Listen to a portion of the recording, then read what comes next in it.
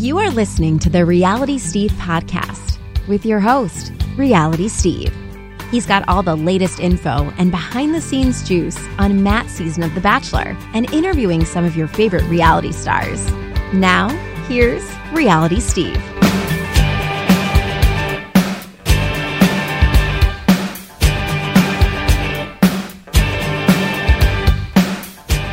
What's up, everybody? Welcome to podcast number 222 of the Reality Steve podcast. I'm your host, Reality Steve.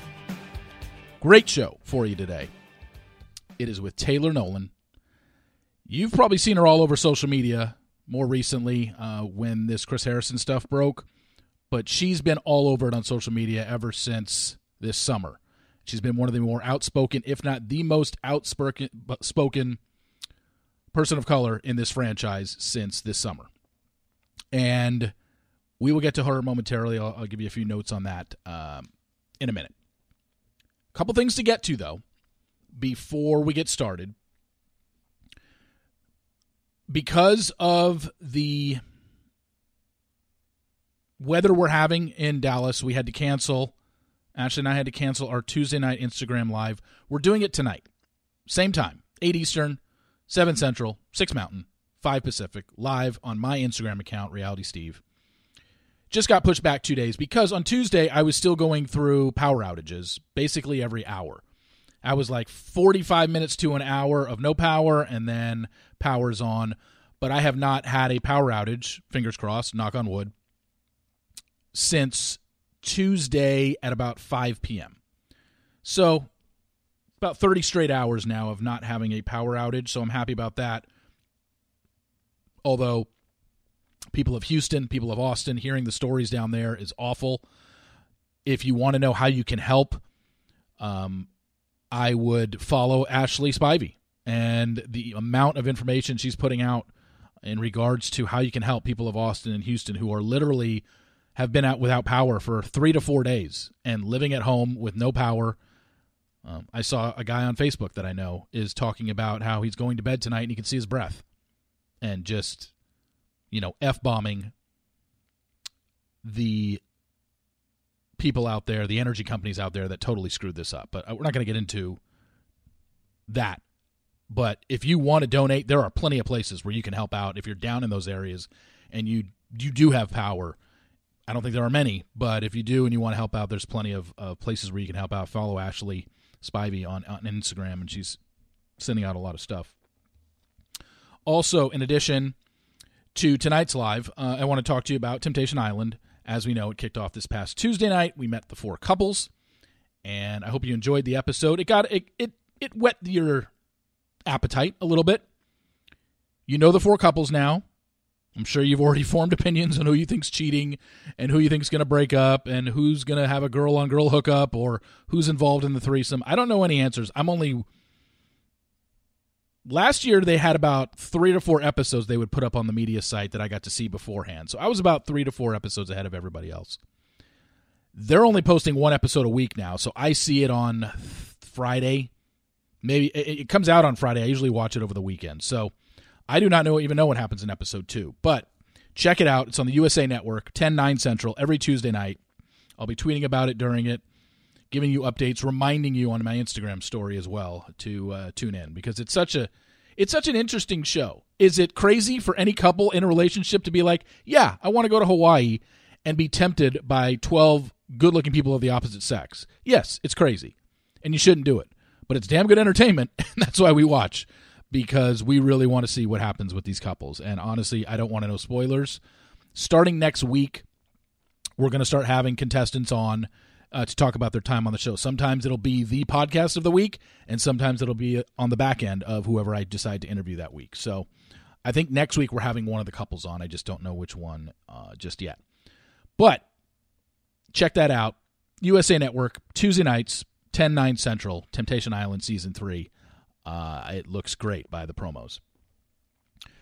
This interview with Taylor Nolan is over an hour and a half long, and we cover everything. I mean, we're talking everything involved with the Chris Harrison side of things, Rachel Kirkconnell, accountability versus cancel culture, the statements being put out by people in Bachelor Nation, and Taylor doesn't hold back. I mean, a lot of the stuff, if you followed Taylor, you probably have heard her say, and honestly, I've heard Taylor say it over the last few weeks that we've been talking a lot off camera or off mic.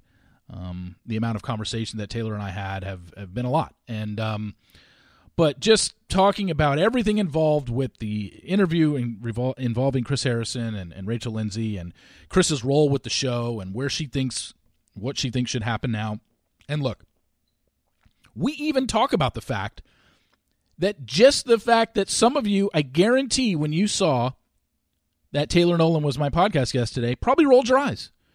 They're like, oh, great, more talk, more black this and white supremacy this and white privilege that. Yeah, I guarantee some of you did that. I know you did. And that's where you're wrong. And that's where you're being very closed-minded. And frankly, you're being racist. There's no other way to look at that. Why, when you hear Taylor Nolan's name, do you immediately roll your eyes? I want you, and if you do, please have a civil conversation with me and tell me exactly what she is saying in this podcast or something she said on her Instagram Live, what she's saying that you think is 100% wrong. And because she just has so many great points about what's going on right now and the way BIPOC contestants in this franchise are being treated and have been treated. I don't know how you can dispute that. If BIPOC contestants are coming out and saying, we don't feel comfortable on this show, we don't like Chris Harrison, I don't know how you can dispute that. Because you like Chris Harrison and you think he does a great job on the show, that's great. You're white. You don't have it.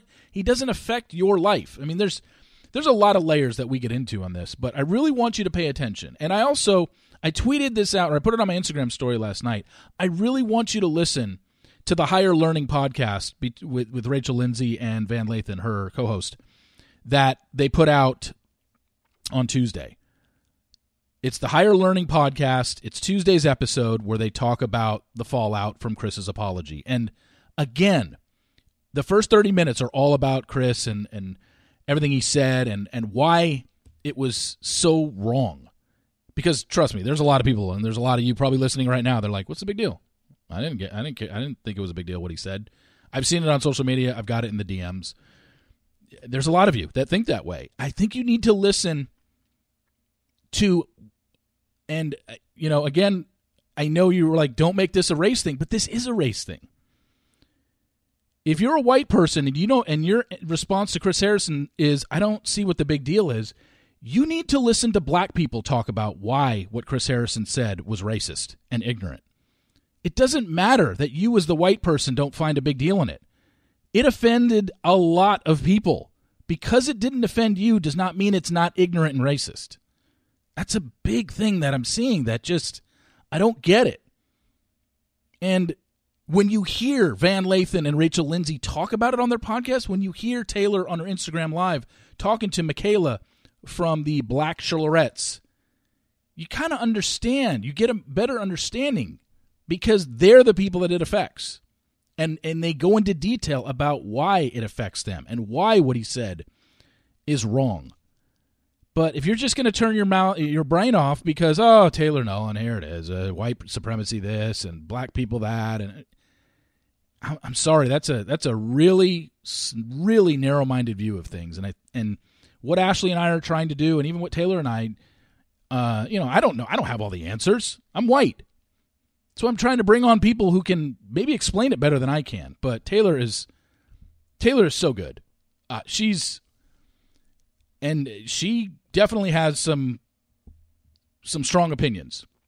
At the end of the podcast, I think the last 15 or 20 minutes, we talk about our OnlyFans. And if you are not a fan of sex work and you're not a fan of sexual terms, then you might want to shut that portion off because Taylor doesn't hold back either on her OnlyFans account. So just wanted to give you a heads up. But here we go. Podcast number 222. It's a great one with Taylor Nolan. Okay, let's bring her in. You first saw her on Nick Viall's season of The Bachelor, then that one season of Paradise that we would most likely just both rather forget. And but mostly you know her for the content that she's been putting out on her social media pages for the last, year, 2 years, but mostly since this summer. It is Taylor Nolan. Taylor, thanks for coming on. Yeah. Thanks for having me. Thanks for being open to have all these really weird, wild conversations. Well, you know what the thing is? Like, you and I have spoken so much in the last 2 weeks. I almost feel like I could have just recorded any one of those phone calls and just played that as a podcast. Like, we didn't even need to do this. I feel like you and I are going to be repeating so many things that we've talked about privately for the last 2 weeks. Yeah. And it's like, okay. But I think it's good. I think it's good because I don't think your listeners know that you have these conversations. No, they don't. I think they have an idea of what they think I know, or they think they know, but no, they don't. And I don't even, look, I don't even want this to be much of a just a question and answer thing. I kind of want it to go as one of our conversations that we've had in the last couple of weeks. Yeah. Just like, hey, let's just kind of talk about some things that obviously are going on in the franchise and whatnot. I don't even know what a starting point would be since there's so many things. And I know that you, and here's the first topic I guess we can discuss is I know you're tired of talking about this. Like, I know you're tired of it based on your Instagram stories, the things that you write, because of this notion that, oh, there's a race issue in Bachelor Nation. Let's run to Rachel Lindsay and Taylor Nolan and see what they have to say about it. And I mean, or, hey, it's only me and Rachel saying something about it and nobody else is. Yeah. And what the heck? Why are we the only ones carrying this massive burden? Yeah. I mean, Mike, you had Mike Johnson on your podcast. You spoke to him recently and you guys discussed it as well. He's starting to be more vocal as well. He went on Rachel's extra show to give his thoughts a couple days ago. But I mean, as a person, I just gotta say he was amazing. Yeah. I had to pull myself together several times during that episode. Like during that recording, I was just like, wow, they fucked up.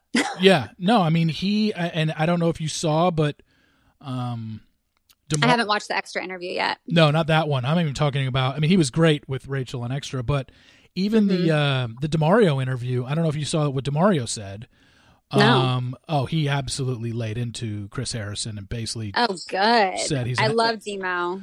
Said he's an asshole and he always had it out for him for a guy he met like 3 times in his life. He really did not have a lot of nice things to say. And I mean, this is the thing that I think like a lot of people don't get is like they watch the show and they think Chris is like this legend on the show. Most people don't have a good interaction with Chris. And I hate, like, one of the number one questions I get when people meet me is like, oh my God, what's Chris Harrison like? Oh my God. She's like, I can't believe you got to meet Chris Harrison.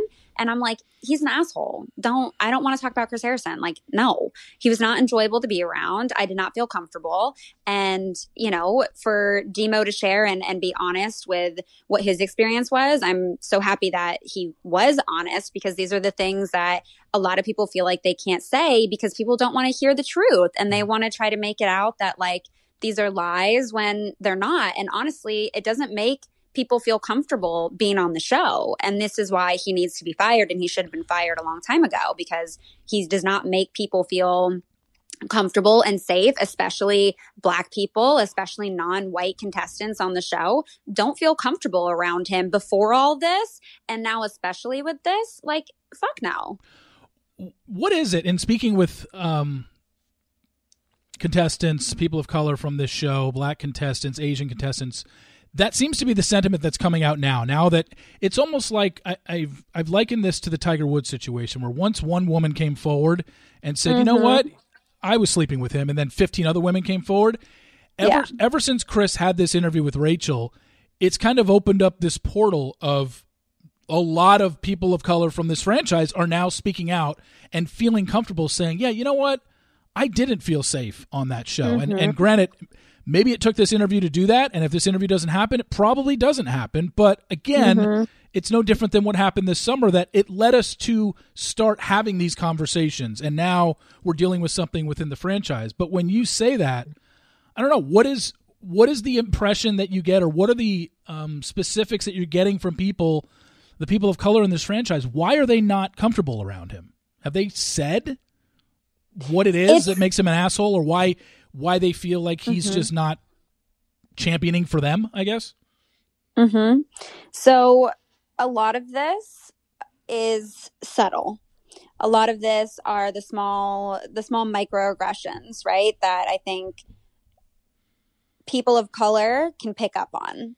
They can pick up on that tone, right? They can pick up on that subtext. Like, there's a lot of white people that watch that interview with him and Rachel and think that he said everything totally fine. Oh, yeah. Black people of color, they pick up on all the subtext of all the shit that he was saying without saying.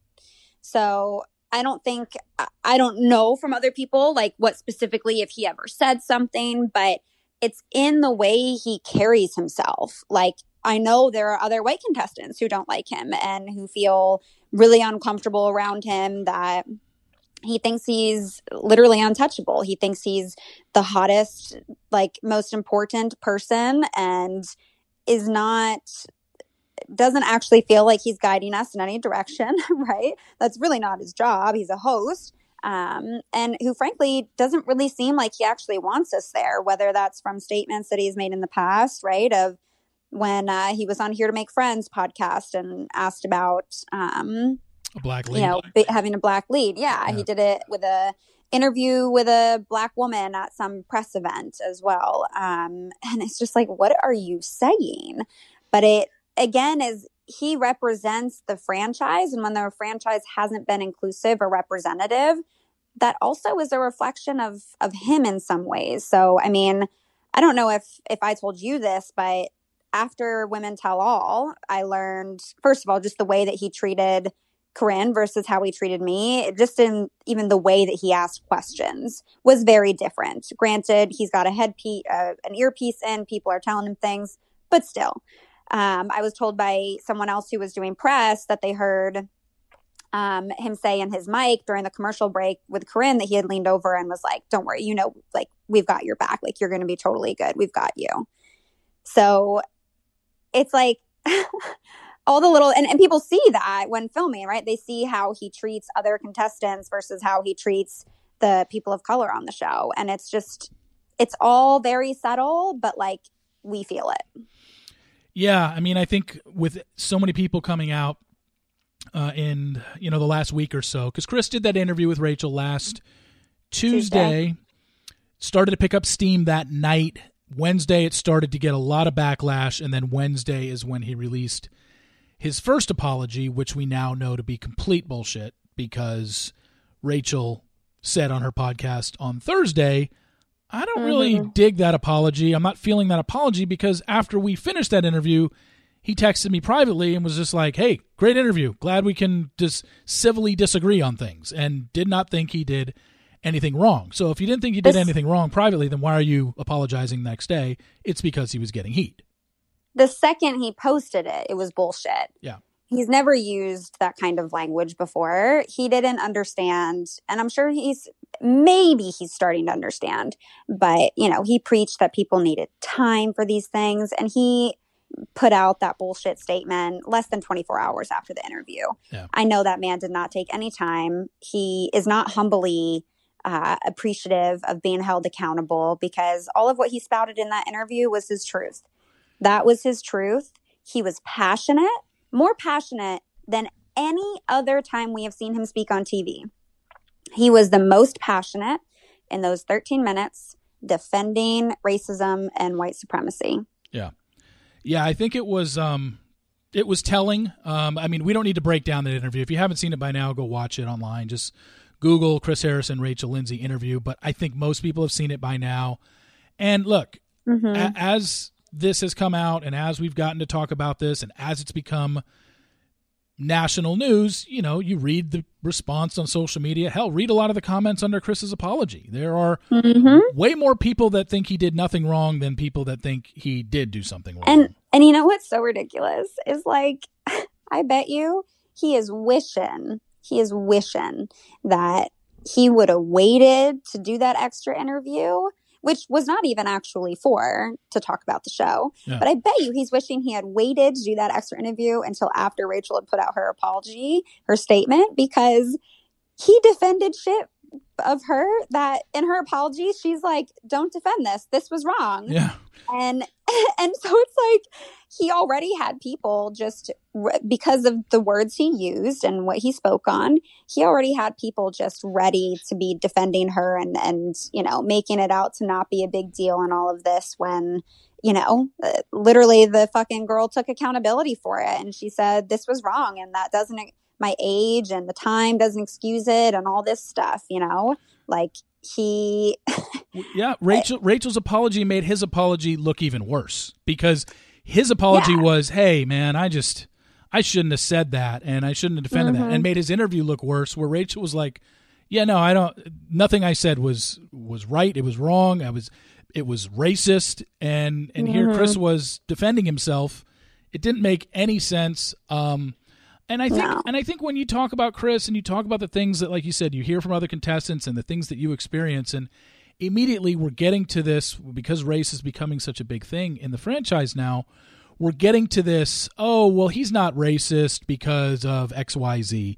And I think people are seemingly forgetting that in their, and this is the way I'm taking, and I think this is, you and I have talked about this and how you feel as well. It's like racism isn't just saying the N-word, admitting you're a member of the Ku Klux Klan or a Proud Boys, or you say bad things, or you it's way more than that. And I think that's overt racism.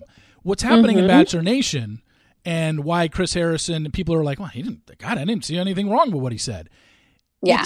It's covert racism. That's the problem. And everybody seems to equate racism with outward emotions or outward actions that are just so over the top. Like, oh, well, if I've never said the N-word, I can't possibly be racist. Or, and I think that's where things are getting lost here. And how do you describe that to somebody that, gives the, oh, God, what was wrong with what Chris said? I didn't say anything wrong there.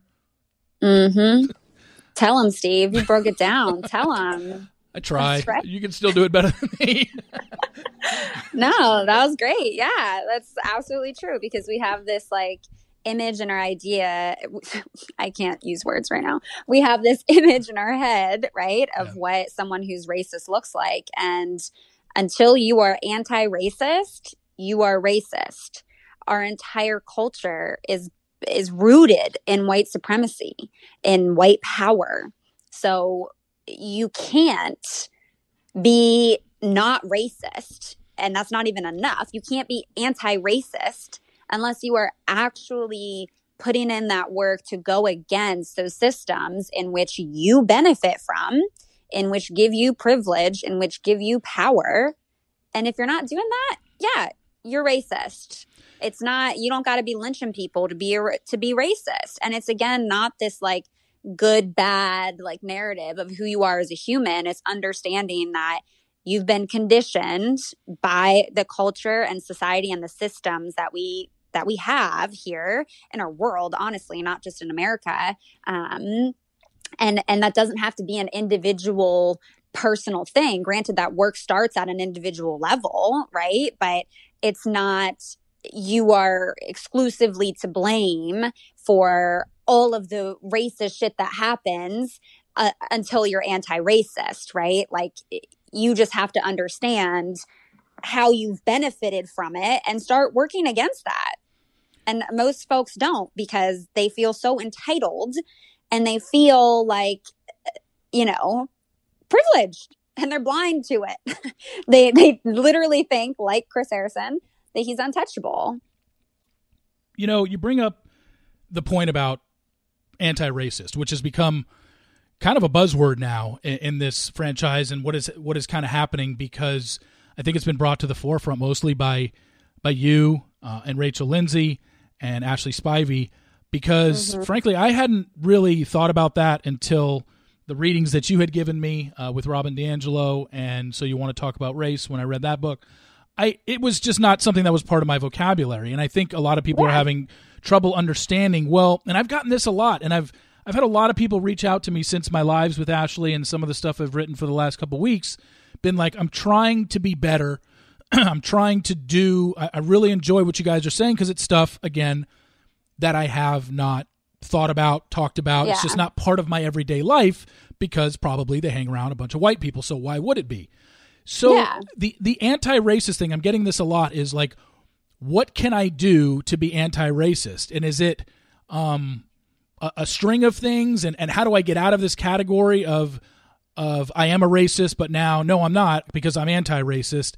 I think people are confused on what they can do or what the amount of things they can do to be anti-racist.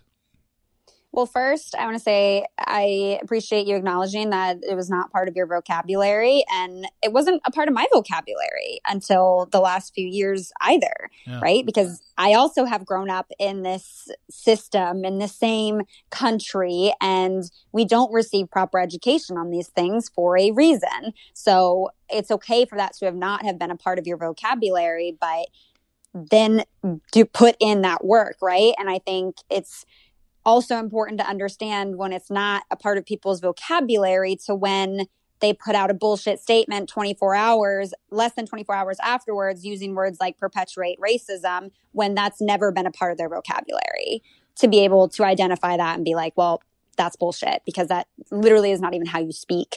But you're asking like how you actually be anti-racist, how you actually practice being an ally. Yeah. And I'm going to ask you, Steve, what do you think? How do you think you do that? I mean, I think in recent weeks, for me, it's just been learning more. I mean, growing up and, pretty much all white culture and going to school with 95% of the classmates being white and being taught in school everything from basically the white perspective. I never had any sort of semblance of what it felt like to live and grow up as a black person in the United States. So it's just in these recent weeks, having listened to your podcast with Robin, having read the excerpts from her book, having read most of So You Want to Talk About Race, these are things that I know I can do to at least better understand, because I don't, like I said, this actually happened this summer. And I talked to you about it, and I don't know if I've talked about it on this podcast, but I'll talk about it now. When everything happened this summer, and I was just looking into it and just not trying to understand it from the other side, black person's side, it was also along the lines of, gosh, I don't know anything about it other than, I went to school and played basketball with some black guys, but I don't know anything about their plight. And the other thing was, I remember specifically, I can't remember if you said it or somebody said it, that said, go through your phone right now, go through your contact list and tell me how many people are black that are in your phone. And I went through my phone and I had, I think, over 350 contacts in my phone, and I counted 9 black people, and 7 of them are people that I had on the podcast whose names are just in my phone because I had to call them for the podcast, and I probably haven't spoken to them since. It was literally you and one other person that I could consider somebody black that I speak to on a regular basis. And you and I didn't start talking about racial issues until this summer. Any conversations you and I had in the past were strictly just about show stuff. We would just talk and gossip about the show. You would also ask about like relationships and healthy relationships, and like, when I first came on the first episode of your show I was on, you were like very genuinely inquisitive and wanting to learn about like toxic relationships and healthy relationships. And I think that is part of what has made me feel open to having those conversations around race with you, is knowing that when I say shit, you're not going to take it personally or like fucking throw a bunch of bullshit at me. Like, you're going to be like, oh, really?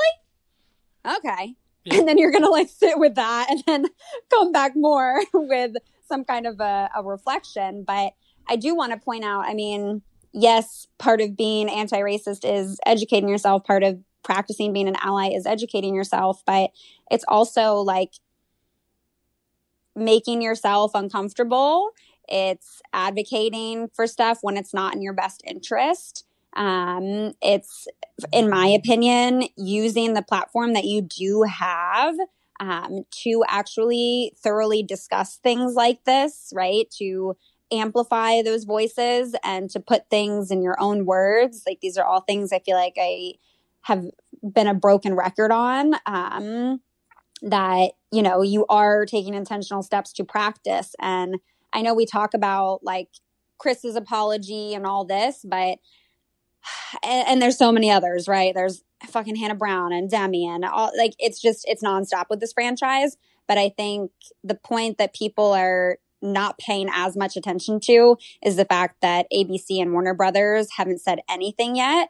And I think when it comes to anti-racism and allyship here in regards to the franchise, folks need to actually be speaking up. Folks, there needs to be accountability that actually has consequence, that this man does not need to continue to be in this position of power. Like, he does not need to only step down, but ABC and Warner Brothers need to put out a statement, and very soon, and they need to fire him. Yeah, see, this is what's really bizarre about all this, is the fact that this network, either ABC, which is the network, or NZK, which is the production company that produces this show, has yet to say a word about any of this. Chris Harrison's the only person that spoke. They have never... They won't say anything, which is, I mean, I got to believe something's coming, but maybe it's not. I sure hope so. I hope so. He said in his statement, I consulted with Warner Brothers and ABC. Yeah. So then what do they have to say about this? They said, oh, yeah, you know, if you want to step down, you know, sure, if you want to step down for one episode, because clearly you're not going to have a quote unquote debate where you are quote unquote lighting her to the fire, holding her to the fire, even though she's already been thrown to the lions, and this poor girl, like, clearly you were not fucking ready to have any kind of conversation after the final rose, which is why you are not fit for this position. And you have failed repeatedly to hold and stand in the responsibility that this position holds. So if they're not actually taking a stance anytime soon, if they're not actually, you know, giving him consequences for his actions, then honestly, I think you're going to be hard pressed to find people of color that want to participate in this franchise. Yeah, I honestly think that. No, I think we've had enough. I agree. And I don't know what's going to happen. His statement specifically said, the wording he used was stepping aside for a period of time. Now, the only thing that has been concluded from that, which he specifically mentioned, was he's not going to be hosting the After the Final Rose. We know that The Bachelorette starts filming in a month. If this guy's back filming The Bachelorette in a month, I think it'll be a hollow statement, because what did this guy learn in a month? Nothing. I mean, these are 50 years of ingrained thoughts in his head and his beliefs. So you can't tell me coming back in a month to host Bachelorette, he's done the work needed to even change his mind. It's clearly not going to happen. However, here's my question to you. Because we don't know. We just don't know right now what ABC is planning on doing, if this is going to be just an After the Final Rose thing. Is it going to be After the Final Rose and Bachelorette that he's off? Are we going to include Bachelor in Paradise in that? And maybe he comes back in September, 6 months from now, to when he films Bachelor. Let's just say this franchise brings him back in September. Let's just say Bachelor. Is there anything that you would want to hear specifically from Chris to where you would feel at least remotely comfortable with, okay, he's trying, he's learning? Or is this a foregone conclusion? He cannot be, in your eyes, cannot be a part of this? I think he could certainly say some things that would feel like, okay, you're starting to get it. Yeah. Like, okay, sure, that's a step.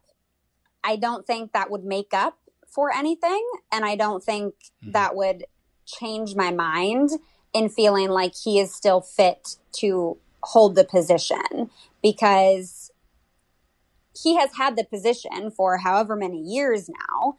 And at this point, like,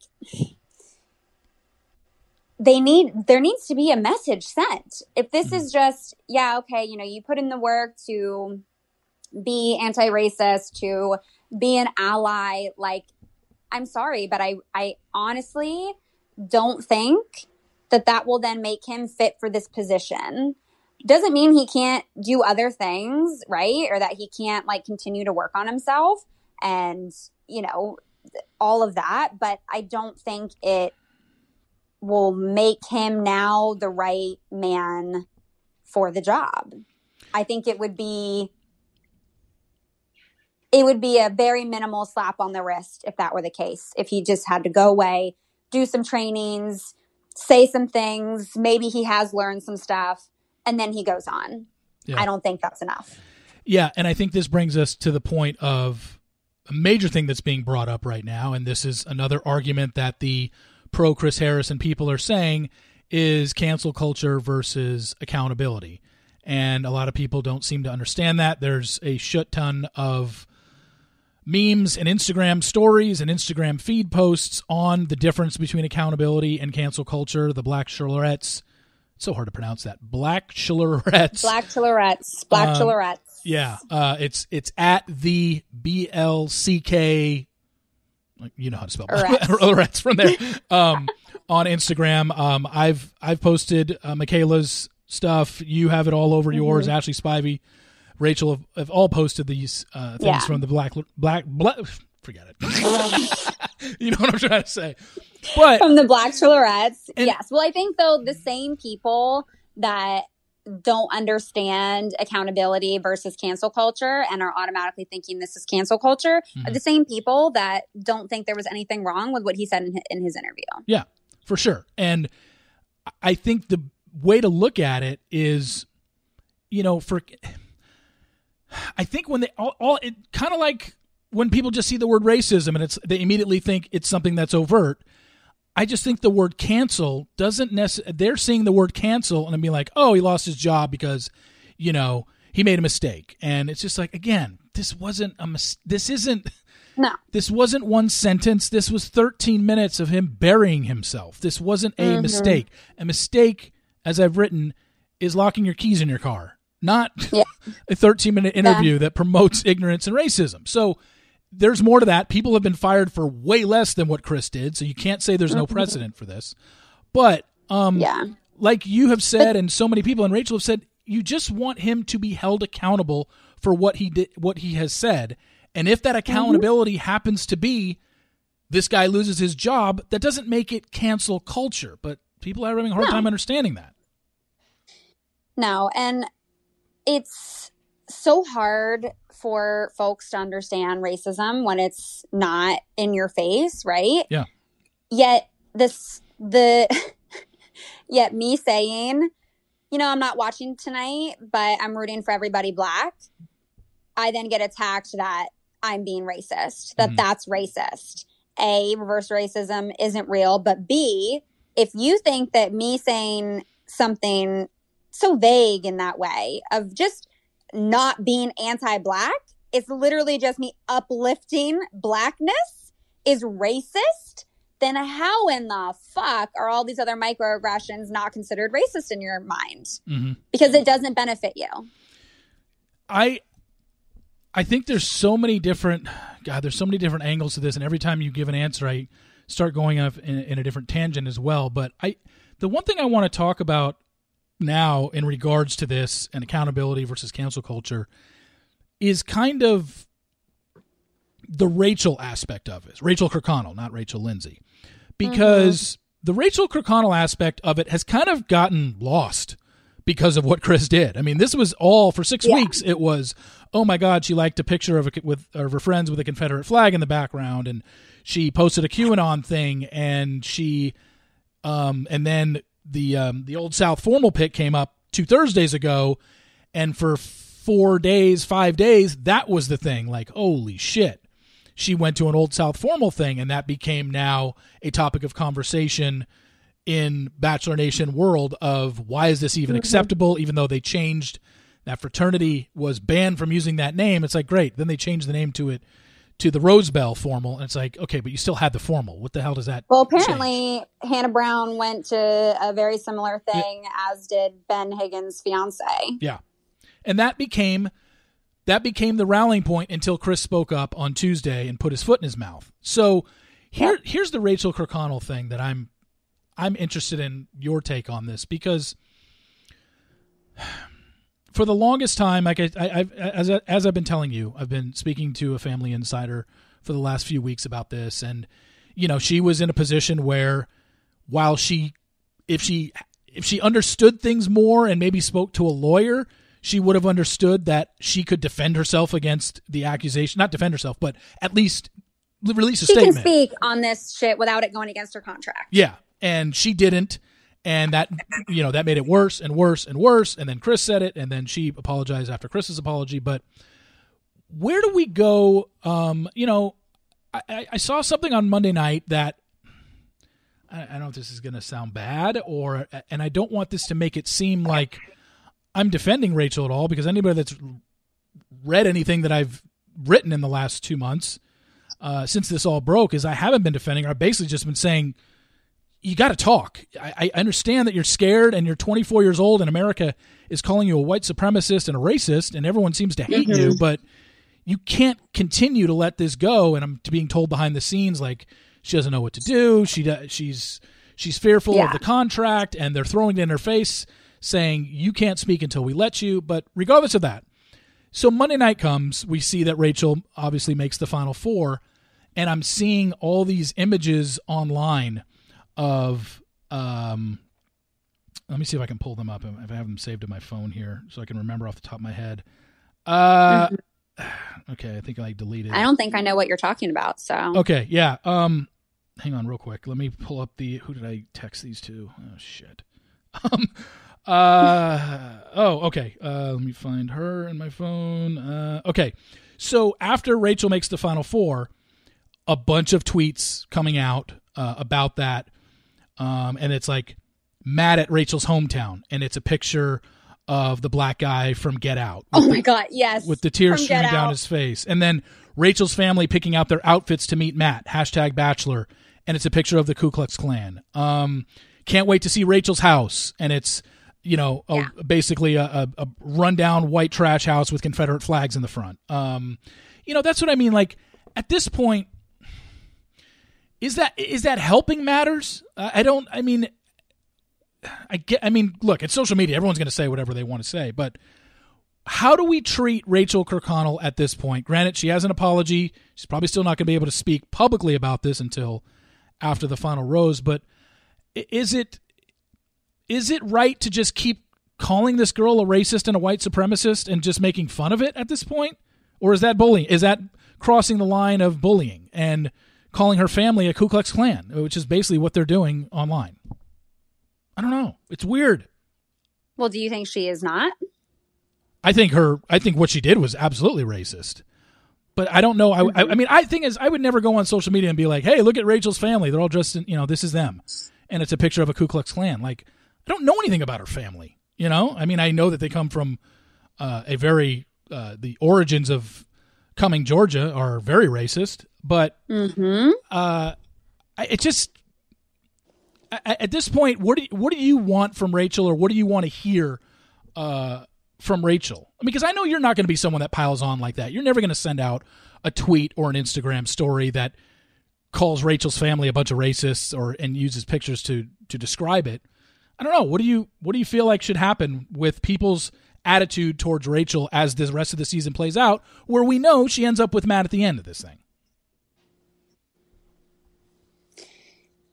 How many times have Black people been like the butt of a joke? Oh, more often than white people, for sure. So these memes and jokes of, the scene from Get Out and like Matt going to Rachel's hometown are relatable for Black people. Mm-hmm. That's relatable. That's providing comic relief to the pain that is relatable. Obviously, I don't condone bullying. Obviously, it is wrong to send, death threats and that kind of stuff. Obviously, that crosses a line. Yeah. Do I think that these memes are necessarily crossing a line? Not particularly, Steve, because it's not so dissimilar to shit that you would have said about women on the show, right? Or that other people say about women on the show, about their bodies, about their career choice, about whatever else have you, right? Yeah. This happens to people all the time. And most of the fan base's response is, well, what did you expect? You signed up for this show. You asked for that. So why is it now something that makes people feel uncomfortable that, well, she shouldn't be getting this? That's not right. Why is that? Yeah, because you're right. Because other people are getting it. I mean, it's almost like at this point, it's because she is that poor girl who represents and is relatable to white people, and that fragility is being projected.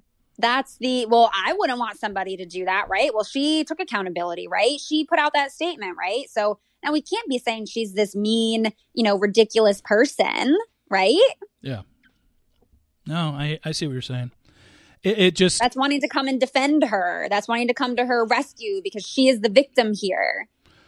That's what that is. And I'm not saying she hasn't had a tough time. I'm sure she has. Yeah. However, she will be okay. Like, if the people who have been most harmed and hurt by women like her doing ignorant shit like what she did, upholding white supremacy like she did, if they want to have a laugh and be like, yep, it's like if Matt's going there, it's like he's going into the KKK house. I don't think that that's bullying her. It certainly doesn't feel great. It certainly can feel frustrating. Totally valid. I don't think it's so far unlike, some of the other shit that people would just say about you because you go on the show. Yeah. Yeah. It's basically teasing, and making fun of shit that they see on the show, and something like, I'm just trying to think of something off the top of my head. If someone makes a meme about how somebody, I don't know why this popped into my head, but what's his face? The guy that was engaged to Lace. What's his name? Daniel. No. Grant. Grant. When Grant was on the show and people posted pictures that he looked like Squidward from, it's just they're taking something that's on the show and making a joke of it. And the storyline and this one isn't necessarily a storyline on the show because the Rachel racist, attending Old South Formal hasn't been brought up on the show. They're just taking the narrative that's out in the social media world right now, which is Rachel the racist, and then they're just taking Rachel the racist and putting it with, hey, look at her family. When Matt goes to her family's house, they're all going to be dressed in hoods. I mean, I see. Okay, I see what it is. I think it is interesting. I mean, they've got. I mean, look, I said it today. It's hard enough to make it as a couple in this franchise, the final couple, when you have a great love story, your edit is great, and everyone in America loves you. Like, yep. It's hard to even have a relationship after that. And look at what their conditions that they're starting under. I find it very hard to believe that these two are going to last very long. I don't even think Matt really cares or wants to last very long with her. I think Matt has made it pretty clear of why he went on this show to begin with. But why do you think that is? I think he just wanted the clout. I think he loved being Tyler Cameron's friend, and they came to him, and it was just like, oh wow, this would be great for me. I mean, it certainly helped that the pandemic hit right at the time where he was supposed to be on Claire's season, and maybe he would have been the Bachelor anyway. But it certainly it helped him, and I think look. I don't know enough about the guy, but the way it's gone and what I've seen on these episodes, it just seems like this is a guy that's enjoying being on TV and just like, okay, well, whatever's going to happen at the end. And I think he is in a weird position, though, because I think Matt James has released 2 sentences in regards to everything that's gone on, whether it be Rachel or whether it be about Chris. Like, Matt hasn't said very much, as far as I know. Have you seen Matt say anything? I mean, from what I have seen on social media of him, it doesn't seem like he's actually invested in what his position was on the show, honestly. Yeah. He's invested in his ABC food tours, and I'm like, that's great. It looks like you're doing great work there, but okay, I don't know. Yeah, he doesn't seem to have a lot of opinions or, engaging really around the show. It's kind of like the minimal stuff of, posting an image or two from the episode, but I don't know, that might be just his comfort level. He might be waiting until, you know, he's done with until the season's over to feel more comfortable with that. But I'm definitely looking forward to actually seeing what he says on this. I honestly feel like we haven't really gotten to know Matt other than the fact that he's religious and Black. Has a white mom. Yeah. And has a white mom. I haven't watched the last 2 episodes, but yeah, I don't feel like we've really gotten to know him. And maybe also because we didn't know him from previous seasons, you know, because he's just starting off here. But definitely will be very curious to see how they do handle this, because it's not going to be easy for them. And, you know, I think it's definitely going to be a ton of eyes on the After the Final Rose, and hoping that they come in on their A game, that they got their shit figured out, and that they are, you know, in unity together on that. Yeah, I can almost predict. I mean, the fact that they're still together clearly means that everything that's popped up about Rachel, I guess, doesn't seem to bother him. It wasn't I guess, a red flag to where he needed to break up with her, because they're still together. So my guess is when he does come out and speak, I mean, I feel like I can almost already predict what he's going to say. Like, I know this girl, what I've seen pop up on social media. Yeah, I know her heart. There isn't a racist bone in her body. Like, that's what he's going to say. That's what he's going to say. And I'm going to be looking at him like, do you not have an opinion on, did it not bother you about the Old South pictures, or what? I don't know. It's just going to be very, very weird. And I do think that, you know, we talk about her statement that she made, and it's like, great. It was 10 times better than what Chris wrote, but still, it is only words. She didn't do a video. She didn't look into our eyes and talk and tell us so we could, gauge anything. And we know that statement has been rewrote and edited and trashed and started over and all of that 1,000 times. So, like, this is, again, where I'm like, for anybody from the franchise that's going to speak up, like, please use your own words. Use your face when you speak about this, so that people can actually see that it's authentic, that it's actually genuine. And it's okay if it's a little bit messy, but, like, try. And that's the thing, that going forward, whether it's After the Final Rose, and then After the Final Rose is going to turn into their media tour, and they're, you know, assuming they're, I think that's probably going to be Matt and Rachel will be the first guests on Rachel and Becca's podcast. Everyone will, I hope in the next month, like you said, both of them really get their shit together and practice what they are going to say and how they're going to address this, because everybody is going to dissect every single sentence, every single phrase, every single word out of her mouth when they start going on their media tour, and to see if her apology is actually sincere, or did she apologize because she had to, because there was such a shitstorm. Mm-hmm. And I just want to say, too, I think we absolutely should be breaking this stuff down word by word, sentence by sentence, to really actually get an understanding, because so much of this is subtext. So much of this slips by us because it's either been culturally accepted, or we don't recognize it. So I do really, really value and think it's important to break this stuff down bit by bit and ask more questions on it, right? Like, figure out what that meaning actually is, because it means something. It's why I've kind of said from the beginning, she's got a long road ahead of her. An apology is just a start. I know that she wanted to release something much earlier than she did. She was scared to, so she finally did. Great.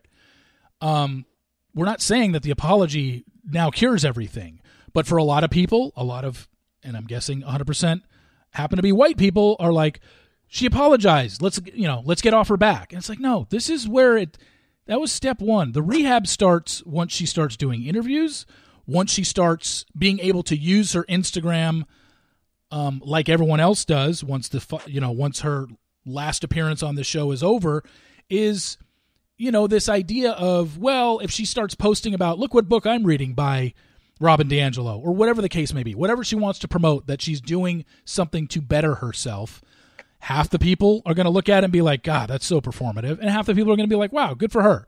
But if she does nothing on Instagram when this is all over, it's like, great, she gave us an apology and she did a couple podcasts. How do we even know she's improving herself? So she's almost forced to share exactly how she's getting better. Kind of like Chris is going to do. Chris is going to be under the same boat. This guy's going to have to show us what he's done and what he's doing to improve himself, because if he doesn't, then everyone's going to be like, how do we know he's doing anything or cares? Well, and again, it's not like okay, you had a month of, passing the mic or whatever else, reading a fucking book. Like, it's an ongoing thing that has got to be incorporated into your lifestyle as something that you give a shit about. Yeah.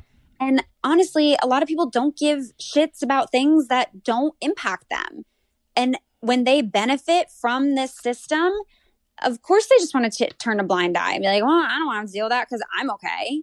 Yeah. But it's like, you've got to actually fucking care that other people aren't okay. That other people are literally getting murdered. This isn't just, oh, that was summer 2020. People are literally still getting murdered, in poverty, imprisoned, like physically ill, because of the cumulative impact of all of this shit. And it might seem so like surface level, like, well, it's just words. People are just saying stuff. Does it really matter? It really fucking matters, because it all builds up, because these words carry weight, because people believe in the words that are being used. And those words can then literally be used to abuse, to harm. So it's like, this isn't just read a book, post about it. It's got to become something that you actually give a damn about. And if you really don't, then that's going to show. Someone like Spivey, who fucking angel to earth, okay? Love her. Consistently shows up. Repeatedly is providing quality education, resources, action steps in her own words of uplifting and sharing her platform and, just actually giving a damn. Yeah. And it's not because people are messaging her because she's getting attacked and she hasn't said anything. Like, it's really worrisome that folks have to wait until they are bombarded with messages.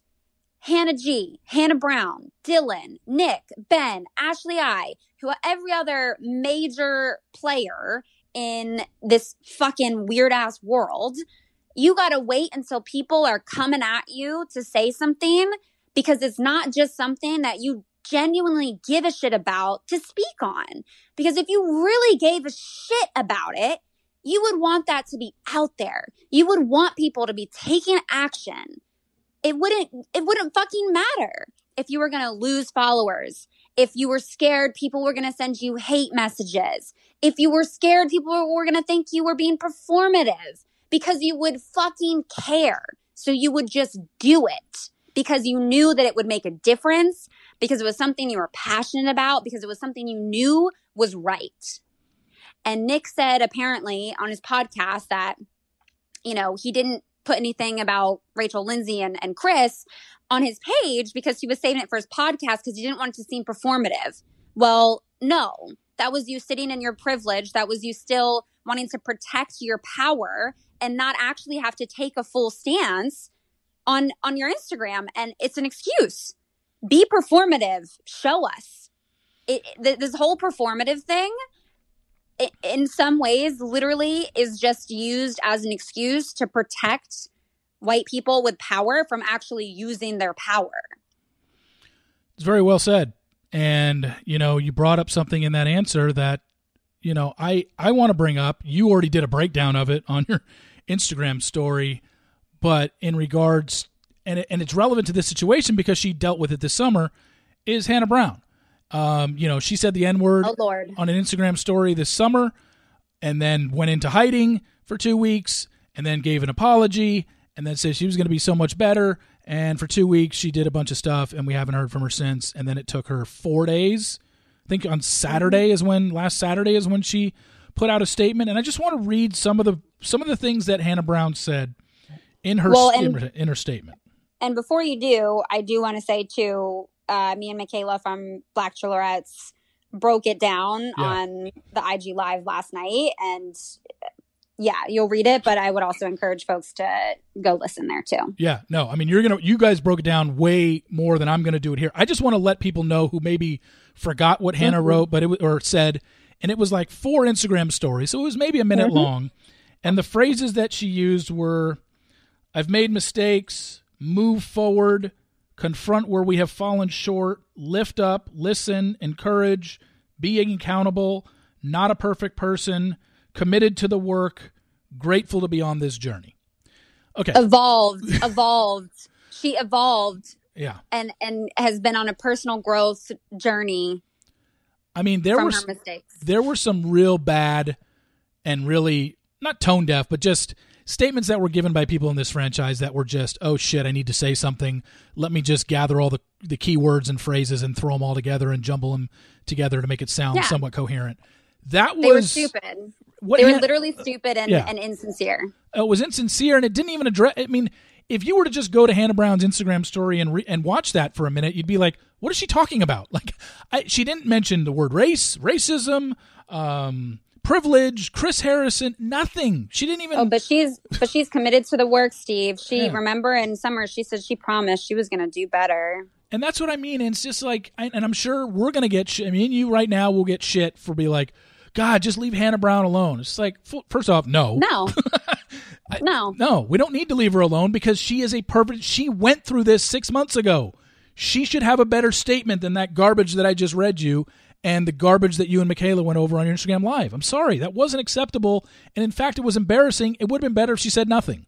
It really would have, because she said nothing. And she is someone that went through this. If anybody can maybe relate to what Rachel Kirkconnell is going through, it's Hannah Brown. And she gave her that advice? Well, you know why she didn't say anything is because she's guilty herself, and because she hasn't actually evolved, and because she's looking at anti-racism as her own personal growth journey at the expense of the pain and oppression and systematic fucking suffering of BIPOC folks in this fucking country. Yeah. She felt attacked, I'm sure. She was guilty herself of the same shit that Rachel is getting accused of. Yeah. And instead of actually doing better, she came forward with that bullshit. I'm not mincing my words here. I give no shits at this point, because people repeatedly disappoint and fall short when it's been spelled out, ma'am. It has been clearly spelled out for you, and you don't step up to the plate. So it's literally like I'm trying to play baseball and I'm like, this is home base right here. And she keeps just sitting on the bench, and then she'll walk around and just sit back on the bench. And I'm like, no, bitch, right here. Home plate. It's right here. Just please, you got to open the fence. Okay. You got to put your helmet on. I love this baseball analogy. I don't know sports. So this is probably that's why I love helpful, it. But I'm like, come up to fucking home base. I just told you all the steps. People have put all the steps out there. Okay. There's instructions. There's rules. You can watch videos on how other people step up to the plate. And you still, at one point, you're sitting in the stands now. No. You got power. You are a player. You got to step up to the plate. She is the most followed female in the history of this franchise. She has the most. Oh, God. She has the loudest voice in terms of social media because more people follow her than anyone else. So you would think with that, maybe she doesn't want it, but unfortunately with that comes a major responsibility, and she hasn't used it. How I understand Jesus loves her, but why is he not helping her be better? Why? Jesus loves all people, from my understanding. That would include Black people. But so is Jesus then loving you when you uphold white supremacy when, mind you, he ain't white? When you go to an Old South party, when you then fail failed to stand to the responsibility that your platform has and the power that you have as a white woman with apparently the largest following in the history of this franchise, when you don't stand up for those who are hurting, those who are abusing people, you don't speak out against that. How is Jesus speaking through you then? I don't think he would have love for you in that. And not to be like from a fear-based perspective there, but I don't think that's Jesus's message. And I'm not even fucking religious, but I'm pretty sure Jesus would not feel like that was Hannah sitting in her, values of what he stands for. Am I wrong? No. Do you know? No, you're not wrong.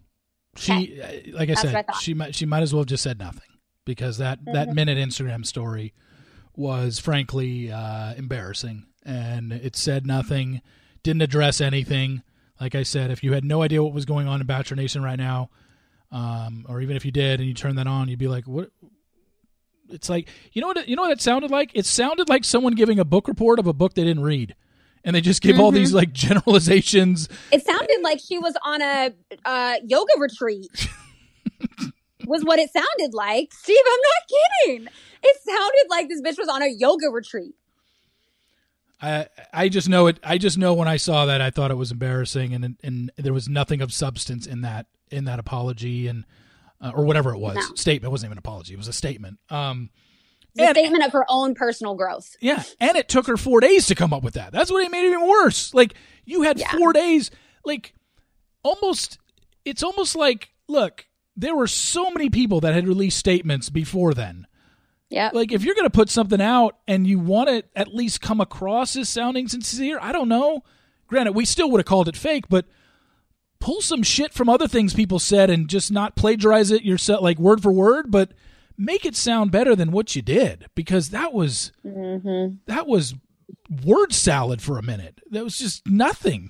Like, she never even said Chris's name. She never said the word race or racism or privilege or nothing. No. I mean, it just, it's like, why even release a statement at that point? And it makes me feel really sad, because from what I remember over summer, Rachel Lindsay reached out to Hannah and like extended an arm, and Hannah rejected it. And so I really feel zero guilt for like calling all this shit out about her, because she's not someone like Jillian Harris or like Spivey or like Caitlyn, who I at least know if I reach out, I at least know that they are open for me to reach out and be like, hey, this thing, can we talk about it? Like the Chelsea hair situation with Caitlyn. Yeah, that I know that they're at least going to be open to it, and it won't be a waste of my energy, that they'll follow through. It won't be perfect, but they will try. Hannah rejected that from Rachel. So it's not like, I know people are always like, oh, well, you're in the franchise too, you can reach out. She don't want to fucking hear shit from my perspective. She has put in zero work, so I don't feel guilty or bad at all for putting this stuff to light. I hope she actually listens. And if she ever did actually want to have a conversation, I'm sure there are several people that would be open to putting in that space and that effort if she actually was committed to the work and not just lying and bullshitting everybody that she's committed. You said you had Mike on your podcast, like you said, recently. I haven't heard the whole thing, but did he ever address Hannah? Because he was on Hannah's season. Did he give his opinion on Hannah or no? I don't know that she had said anything when I recorded with him. Okay. So this is another topic along these lines of everything that's going on with Rachel and Chris. And look, we've talked about the social media response of how many people are just like, what did Chris say that was wrong? What's the big deal? And on the flip side of that, not only are those people saying, what's the big deal about Chris?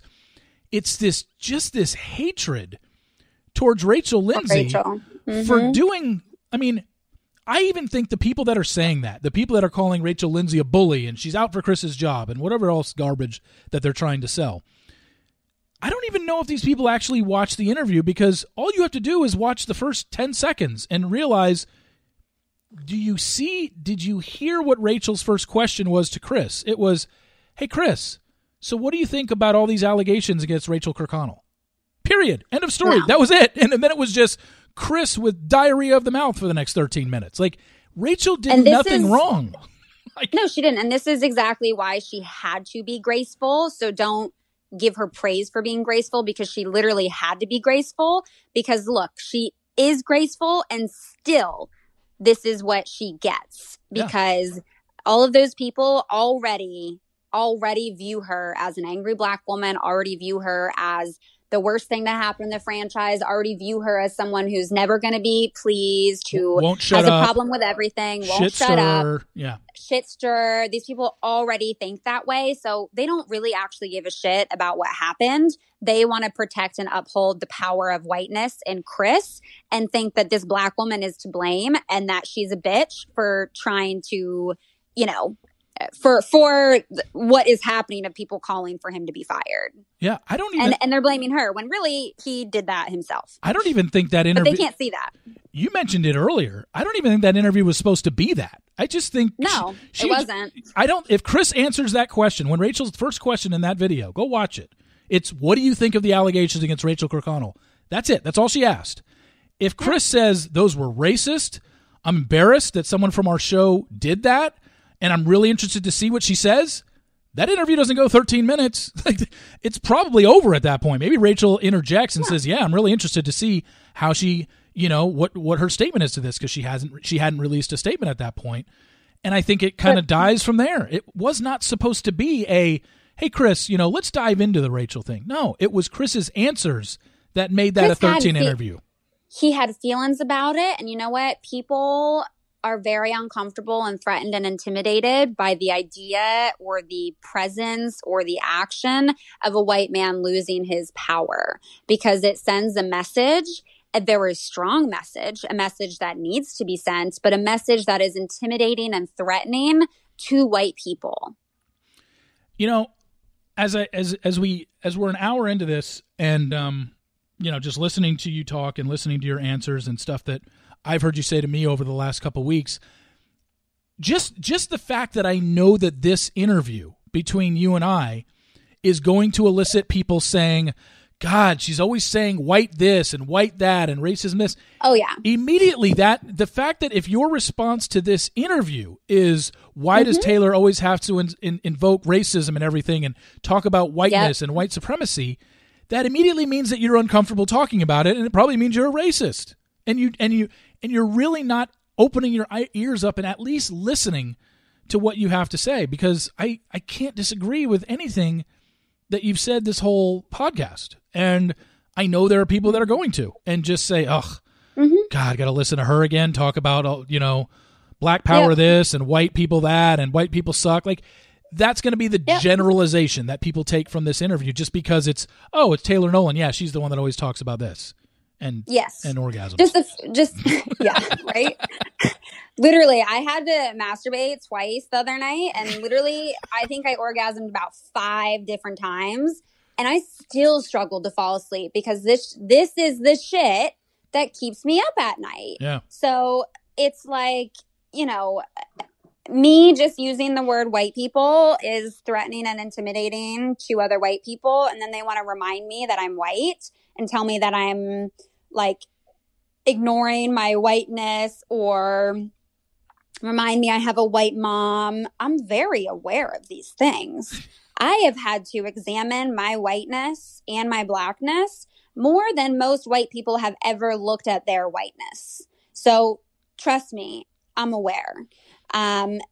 It doesn't mean that I hate all white people. And it doesn't mean that I hate my family. It doesn't mean that I hate my friends.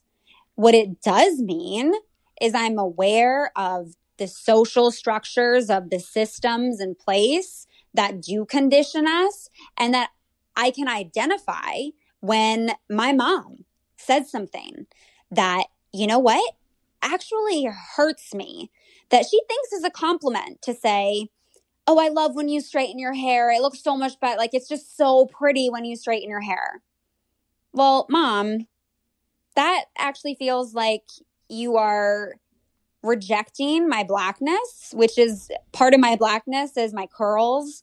And I've experienced a lot of racial trauma over my curls. So that feels like a rejection of who I naturally am when you say something like that, because culturally, the beauty standards that we have are European based, are straight curled hair, not my naturally curly, frizzy hair. And she's not aware of that. Do I now hate my mom because she said that? Do I now hate her because I'm pointing out, hey, yeah, you're white, and yeah, I have whiteness in me too, and I love you, but also, like, this is some shit that white people say that y'all don't realize is hurtful, but it is. And those conversations don't always go perfectly. There are many times where they're really messy and she's defensive and she's, frustrated, and that's okay. That's okay for those kinds of conversations to be messy. It's been so interesting for me as I have, like, actually became proud of my blackness, because for a long time I wasn't. For a long time I felt a ton of shame and, like, internalized the racism that I received about myself. And white people wanted me so badly to realize that I'm Black. They wanted me to know that I had slave feet. They wanted me to know that I needed to go pick cotton. They wanted me to know that I was the N-word. They wanted me to know that my nose was weird and that I was, like, very hairy and my curls were ugly.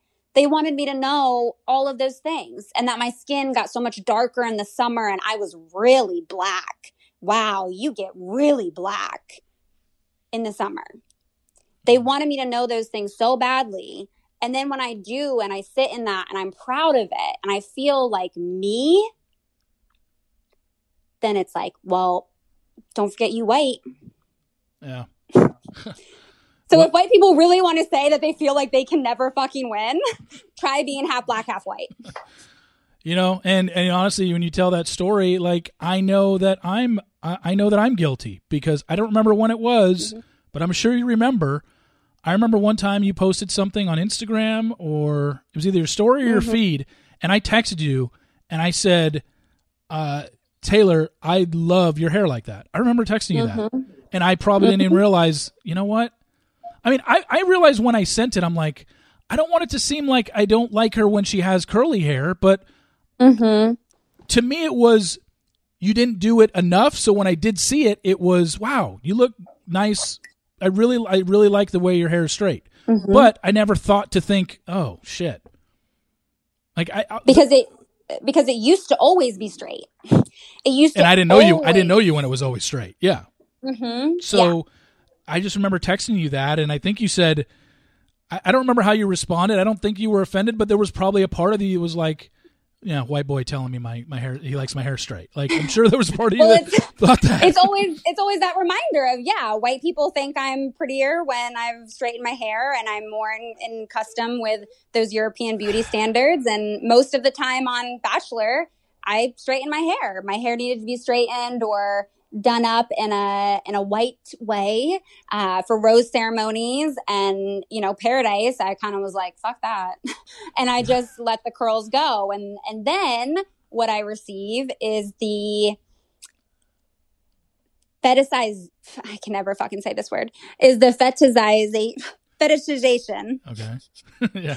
Fetishization. Like, I can't pronounce black chorlerettes. Yeah, exactly. That's our two words we struggle with this podcast. Exactly. But yeah, it becomes like you're being fetishized, because now it's like, wow, you're so exotic with your curls. Yeah. Well, it feels like these are all the, like, microaggressions, right, that white people aren't fully aware of. Well, I'm sorry for texting you that when I did. Like I said, it was sometime within the last year, I think. Maybe it was longer. But I remember texting it and almost being like, well, God, I want to tell her I think she looks really pretty with straight hair, but I don't want her to make her think, well, what, you don't like me? You don't like me with curly hair? And I thought that's how you would take it. And I And I do think you're pretty with curly hair, but your curly hair is what I usually see.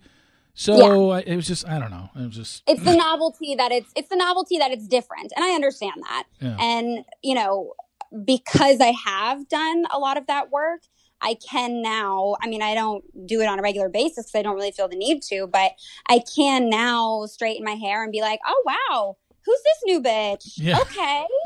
Like, okay, she's different. Like, you know, I can do that now and that feels fine. And it's very different than I have to straighten my hair. I'm going to a wedding.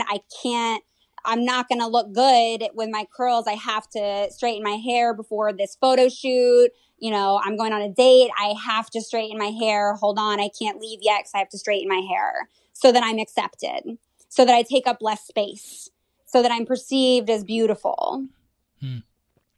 Yeah, well, shit, even if you went down to Paradise and wanted to straighten your hair, that humidity was going to curl it anyway. Like, I literally I think one time I did it and I was like, that was a waste. Yeah, but I think I was like bored and I was just waiting around and I was like, I guess I'll straighten my hair for this and, you know, see how this goes. And it was like, this was a mistake. I shouldn't have done that. Yeah, that's, I thought about that. I was like, oh, well, the humidity is going to curl it anyway, so there's really no point. Yeah. One final thing on the whole race. I think we've covered a lot of topics. One final thing, though, that I think is getting brought up a lot, and I know that I'm seeing it from the God, I just thought of another topic too, but we'll go to this one first. The fact that, Rachel Kirkconnell can't be racist. She's dating a black man, or she signed up for a show where she knew it was a black man. Again, you should be, and I'm going to promote your Venmo at the end of this thing because you should be paid for the work that you're doing. But again, can you explain to people why it is possible to be racist and also date somebody that's black if you are white or vice versa? How do you think people like me started to get reproduced in the first place? How do you think, like, honestly, slave owners would rape their enslaved women and have biracial babies. George Washington. They were for sure racist. They enslaved people. They were white supremacists. They were the sole people in power. Did that stop their dicks? Did that stop their affairs? No. So it is very possible because, again, you are racist. Come to terms with that.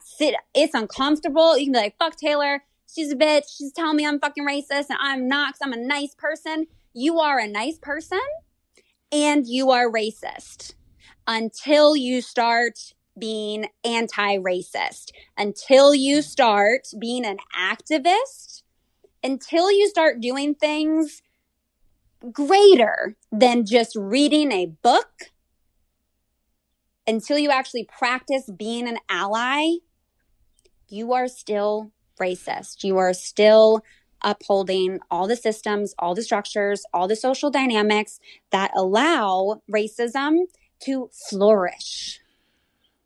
You know, I said I had another topic that I wanted to discuss, but I'm almost as tired of it as you probably are. So just do a little bit on the fact that one of the things that Chris brought up in his interview at least 2 or 3 times was this idea of the woke police. And being woke is, well, gosh, the woke police got Chris. You know, he says one thing and he loses his job over it. And again, the woke police is just a way for people to kind of stand behind their own racist beliefs. And yeah, it's deflection. And I don't. It's vilifying. It's vilifying the people that are actually advocating for good change. It's just change that takes you out of power. It's change that makes you uncomfortable and intimidates you. So you think they're police and they're coming to get you. And wow, what a feeling. What's that like to feel like people are out to get you? Well, you're not getting murdered. So that's something to maybe be appreciative of.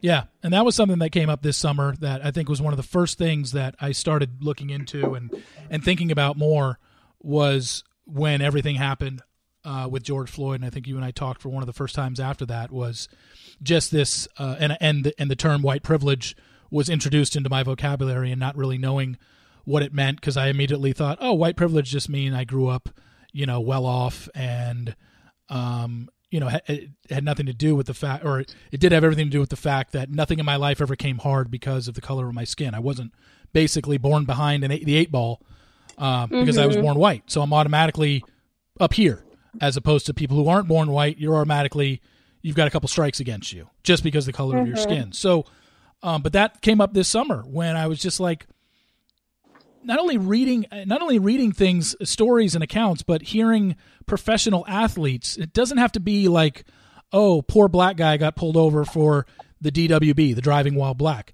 I heard so many stories after the George Floyd incident of professional athletes, guys that make hundreds of millions of dollars a year, that are popular, telling stories about, I still get pulled over to this day because I'm a black man and I'm driving in a $150,000 sled. And it's no other reason to that. And from the second I see those lights come on, heart palpitations, you start sweating because you have no idea how that's ending up for you. Whereas me, I can't remember the last time I got pulled over. I want to say 3 or 4 years ago, but I knew I was in a speed trap, and I knew the cop was going to come up and everything was going to be fine as long as I showed him my license and registration. And that's what happened. And I got a speeding ticket for going 15 miles over the speed limit, or whatever it was, 18 miles. And I just never thought until this summer, I had never thought about until I read the stories. Because it never occurred to me, white people, police equals good, here to protect and serve. That's to me what it's been. And who are they there to protect and serve, Steve? Who did they literally organize and become an organization in the first place to protect and serve? Whitey.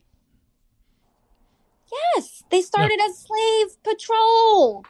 Who do you think they're going after? Yeah. Who do you think they're patrolling? They are there to serve and protect white people from the thugs. Yeah. It was amazing to hear some of the stories, and just to hear people say, from the time you're a kid, as a black kid, you're told you have that it's almost like the birds and the bees convo. There's a convo that happens between black parents and their black children of, hey, when you're old enough to drive, here's what you need to know if you get pulled over. I'm glad you understand this now. I do, because I didn't, and I had, maybe I didn't it's not like I didn't understand. I just never heard it. Like I said, I had 9 black people on my phone, and 7 of them I didn't even talk to. I don't interact with black people on a daily basis. You, by far, have surpassed anybody that I do.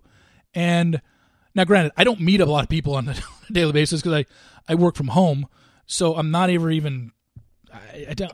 But you probably do, in some capacity, consume black media. Yeah, black media. That's how I consume, and that's how I learned about this stuff, and reading about athletes who talk about this conversation, and reading more about, deeper into the George Floyd stuff and the Minnesota Police Department and all that. It was eye-opening. So you like hip-hop and rap? Oh, I've loved it since that was what I grew up on, yeah. So you know the song Fuck the Police? It was my top 3 song in 8th grade, yeah. Okay. Yeah, I'm glad that you're circling back now to understand that. But also, this is where I think folks can look a little bit deeper into the black media that they do consume, because they've been saying it. Yeah. See, in 8th grade, when I'm huddled around a boombox with my white friends listening to Fuck the Police and thinking this is the greatest song I've ever heard, I'm hearing the songs and I'm hearing the beat, but I'm not understanding the words to the song, or I'm not comprehending wow, he's actually giving a message. To me, it was just yeah, fuck the police. Great beat. That's all as an 8th grader, that's all I'm caring about or looking at. But now, sure. And, after watching, when I saw Straight Outta Compton, you get more of a sense of what they were going through, NWA, and just the censoring of them, the 2 Live Crew censoring. It wasn't part of that movie, but still, back then I was I didn't put much thought into the fact that here's a bunch of black rappers rapping about, women and misogyny, and the white government is basically telling them, no, you can't do this, which was really bizarre. But I didn't think much of it other than, oh, wow, this is a media story. Okay. Well, and you didn't, most of the time, white people don't have to think about it because it isn't relatable to them because they don't have to experience it because of their white privilege. Exactly. That's the whole point. Is like that was, my white privilege in full effect. I was like, well, I mean, it's an interesting story, but it doesn't affect me. So just go on with, my life and, but not, diving into and understanding, wait, why are they being censored? Why is Fuck the Police trying to be taken off airwaves? Or why are concerts not being, certain cities are like, no, we're not having NWA perform. Not a chance.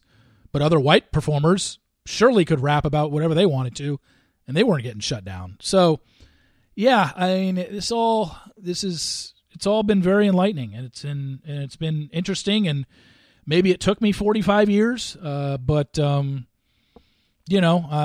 glad I'm doing as whatever I can, and helping in any way I can. Obviously, when Ashley and I do our lives every week, it's, we like to have fun and we like to poke fun, but it's obviously gotten a little more serious, and we're going to do another live tonight to talk about everything. And but you've got your responses of people that are like, you're selling out. Stop talking about political stuff, Steve. I liked when you just, made fun of the show and gave us spoilers. And it's just like, the show is political. Yeah.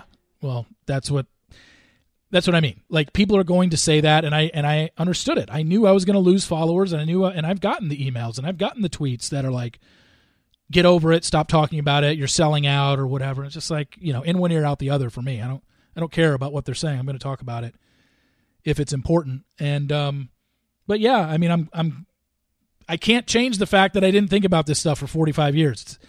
It's nothing I can do to change that. All I can do is, from this point forward now, is to do what I can and to educate what I can and help people. And as many people that have come forward and have said, hey, sell out, I'm not following you anymore. Look at my reader emails from yesterday. There's a lot of people that have said, wow, I really like the work that you and Ashley are doing. I was a little scared when you guys were going to talk about this and talk about these subjects, but you guys handled it, really well. And that was the one thing that we went to you that day. That Saturday we were supposed to do the live, and I said, Taylor, do you want to do this? And you're like, not really. I mean, you would have if I didn't need to. You didn't need to. People were saying that you two can't. Yeah. But no, you two should. Because white people need to hear it from white people, because like we talked about earlier, if it's like Rachel Lindsay and Taylor Nolan and Mike Johnson constantly shoving it down your throat, it's like, okay, black people, enough. Like that's the impression that they're going to get. And that's the impression, like we talked about, that they're going to hear you on this interview and be like, oh, great. Taylor Nolan again. Oh yeah, race, white, and it's more than that. And if that's if your immediate response, then clearly you don't want to learn, and clearly you don't want to listen. And like you told me and Ashley, white people need to hear it more, just as much from white people. And black people are sick of having to be the people that everyone runs to when there's a race issue in the franchise. And that's why. So like Ashley, I, and Ben didn't need to go have a black man on their podcast to talk about the racial events in Bachelor. Y'all could have talked about that between the two of you. Yeah. Because y'all didn't say jack shit in your statements.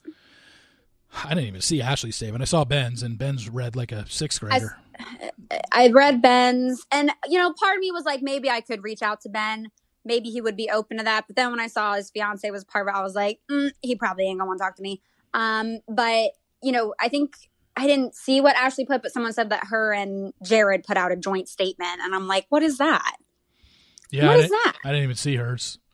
But again, use your own words. Then again, it couldn't be any worse than Hannah Brown's. So, I mean, they're fighting for the bottom, I guess, of who gave the worst statement. And yeah, we are allowed to say that, and we are allowed to grade them on their statements and not just be like, why can't we all just lift each other up and be nice? They said something, they addressed it, because I'm getting a lot of that too.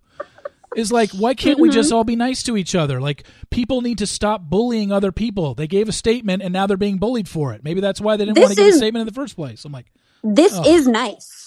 This is nice. Hannah Brown doesn't have to fucking think about people in her family potentially getting murdered or being wrongfully imprisoned. She doesn't have to think about those things.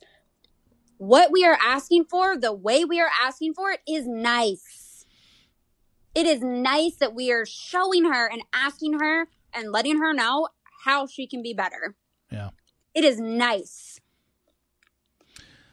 Well, I'm over it. Yeah. I am too, and we're an hour and 25 minutes in, so let's get to the interesting. I mean, well, obviously this stuff was interesting, but I want to talk about more of a lighthearted issue that's going on with you, because you and I haven't talked about this. I've only talked about it with one other contestant, not even from this franchise on the show, but about the fact that you just recently started up your OnlyFans account. And, snap. Yeah. What do you think I was going to say? I don't know. I was like, what else happened? I was like, what? Oh, no. We're transitioning off of the franchise now. I don't want to talk your personal stuff because you started up your OnlyFans account and you're only what, a couple weeks in? 3 weeks? 2 weeks? Yeah, like 2.5. Actually, today is 3 weeks, I think. Okay. So how has it been going for you? And what, and for people that maybe are interested in signing up and wanting to know, what exactly have you been putting up on your OnlyFans account? So the OnlyFans account is onlyfans.com/taymocha. Same as Instagram and Twitter and my email. They're all the same. It's been really interesting, honestly. I've always known sex work is work, but now I'm getting like my own firsthand personal experience in it, and it is a lot. So my favorite thing that I have done so far on the platform is sexting.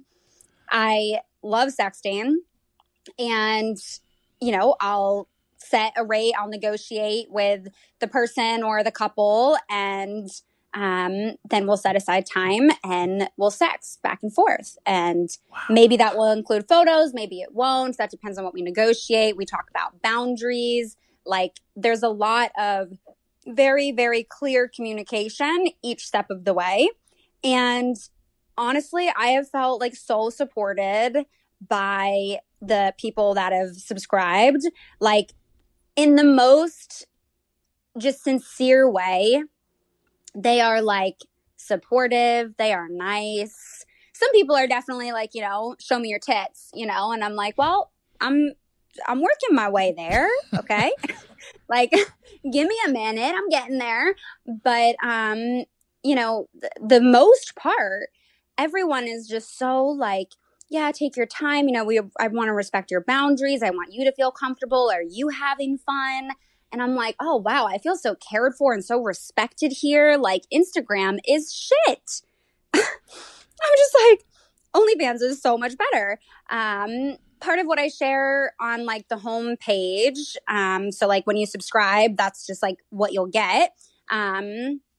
Is some more like sexy photos. I don't put explicit photos on the wall.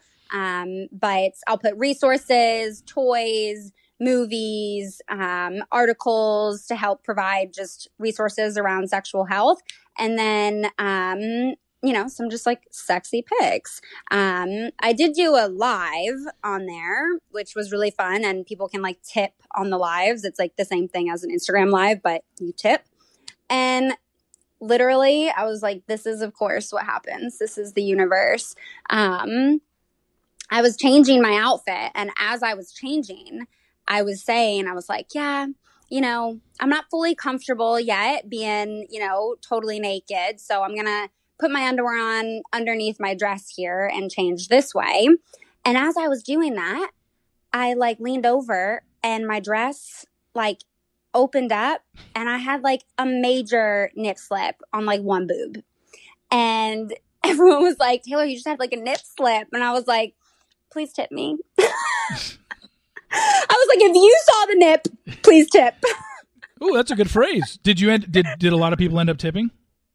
Yeah, people tipped for that and were like, don't worry, like we appreciate, we understand. Because it's like, as I was saying, by the way, I'm not comfortable with showing my nipples yet. Here's my nipple. The universe was like, "No, girl, you in it." But even just people's response to that was like just great. I was really awkward and flirty, but like naturally I am just very like awkward and giddy when I'm like flirty or when I'm like horny high. So it was cool that people like actually supported that part of my personality coming through. I will do, PPV photos is what they call them on OnlyFans, like pay per view. Some of those I'll do explicit depending on what people are paying. And even just that part is like so hard because it's like, how will I price my nipples? What can this person afford? Yeah. Do I skip on that overall if they can't pay what I believe my nipples are worth? Yeah. It's, I don't know. It's a lot of work, but it's fun work. It's just very different work than what I'm used to. When you do the sexting, is it done through the OnlyFans app or do you exchange phone numbers? Oh, okay. So no. I was going to say, okay. So you're just saying for X amount of dollars, I'll give you an hour session to sext with me, and guys and or couples will pay for that. Yeah. Wow. Yeah. Fascinating. I didn't know that they would do that. But I get it. I mean, I get it to where it feels more personal to these people that, wow, this is someone I watch on TV or someone I watch on Instagram all the time. And now she is sexting me. Huh. Yeah. Yeah. I think, it's a fantasy for some people. Yeah, for sure. And, the live thing, I didn't, like you said, the live that you did on OnlyFans is basically the same as going on Instagram Live, right? Same thing, except people can sit there and just send you money for you talking or doing whatever you want. Like, were you taking requests where people were like, hey, stand up and twirl around? I mean, were they doing that? So I told them I would like put on different outfits depending on what people tips and if they wanted to like pick an outfit. What I'm starting to like figure out is exactly how I want to engage on there. This is my first, I'm like 2.5, 3 weeks in, right? Still learning a lot about what people want, what I'm comfortable with.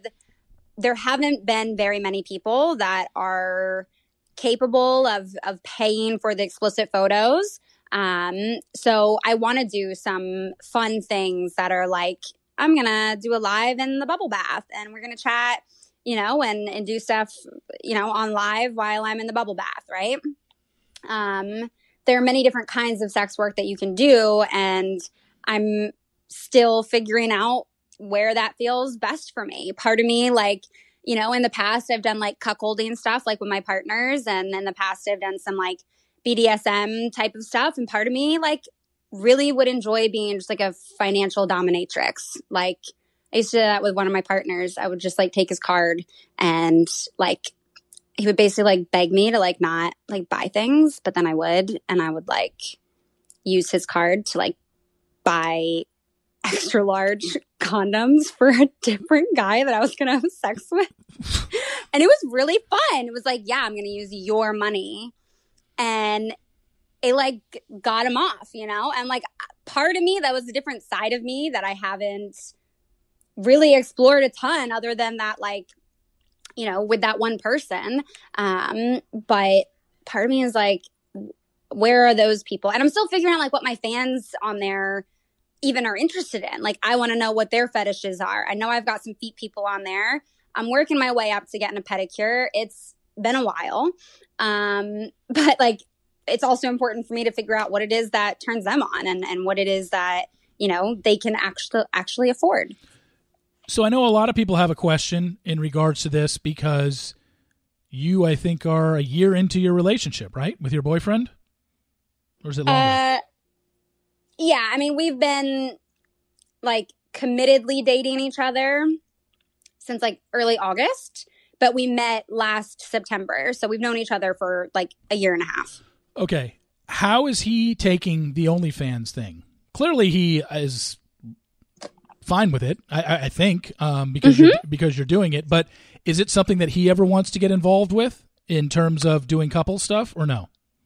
So when I first met him, we started off as just like having sexcations. We knew we wanted to have sex with each other, and I was just like, we need to meet up so we can have a lot of sex together. And I think maybe like 3 months into us doing that, I found this couple. They're called My Sweet Apple, and they're both very attractive, you know, and they just like fuck each other and film it and, you know, put it out there, and they get paid, and they're sex workers. And I was just like, Zach, can we just do this? Why can't we, can you just like fuck me on a beach somewhere, and we just travel, and we just have like hot sex together and put it out there? Because I was just like, you're so hot. And it's so hot when we have sex. And that was like shortly after we went to the sex club together too. And like, that was really exciting that, you know, other people would watch us. And well, they would ask permission first, and then we would say, yes, you can. And then they would watch us. But for him, it's not something that he's interested in getting into. He's definitely on board to help me take content. He definitely is supportive of me doing this. He definitely requires his own special attention from me. And that's been something that I've kind of been navigating as I do stuff on OnlyFans of like, okay, I'm putting my time here. I'm putting my time into my podcast. I'm putting my time into Instagram. I'm putting my time into my therapy work. I'm putting my time into my PhD. I'm putting my time into all this stupid bachelor fuckery. And how do I give him more undivided, specialized attention that is intimate? So that's been more of what we've been navigating. Okay. So, yeah.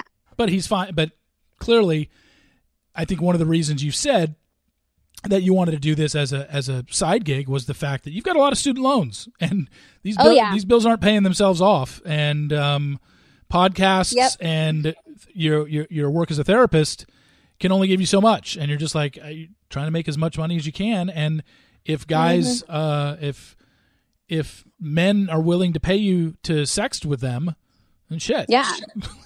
They can pay me to see their dick, and I'll tell them what I think about their dick. They can pay me to send photos. They can pay me for sexting. They can pay me for... We'll find out when we negotiate it in our messaging on OnlyFans. But yeah, my frame of my diploma is the most expensive thing that I own. And the podcast, I make barely anything on the podcast. Therapy, I make barely anything doing therapy. Instagram is definitely where I make most of my money. But even that, I'm just like, it's so exhausting. It's so draining. Like, in some ways I love it and it's great and I enjoy it. And in other ways it's like, I really don't want to have to depend on this. And obviously I do have other sources of income, but when this one is majority of the income, it's like, I don't want to have to rely on this here, especially when sometimes it is so toxic when I have people in my DMs and in my comments, like literally just harassing me.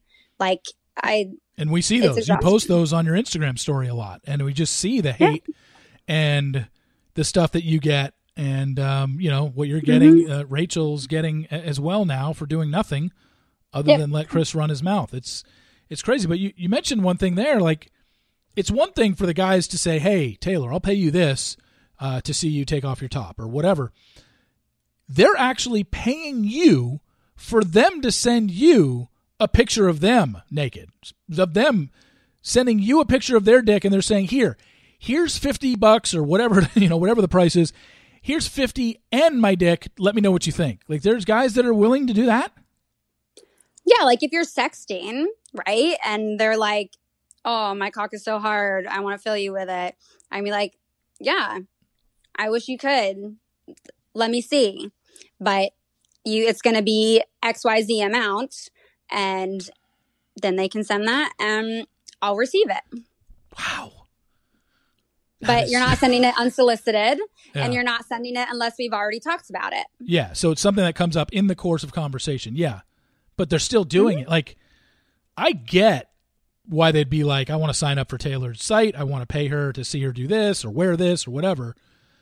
But the fascinating part to me is they're like, I'll pay you to judge me on how big you think I am. Like, that is... Well, it depends on what people's, like, kinks and fetishes are, right? Depends on what turns people on. Some guys, I have definitely been with some guys who have, like, not small penises and will get off on me telling them that they have such a small penis and that they're so lucky a hot girl like me would give their small penis the time of day. Like, there are people who get off on that kind of, degrading humiliation.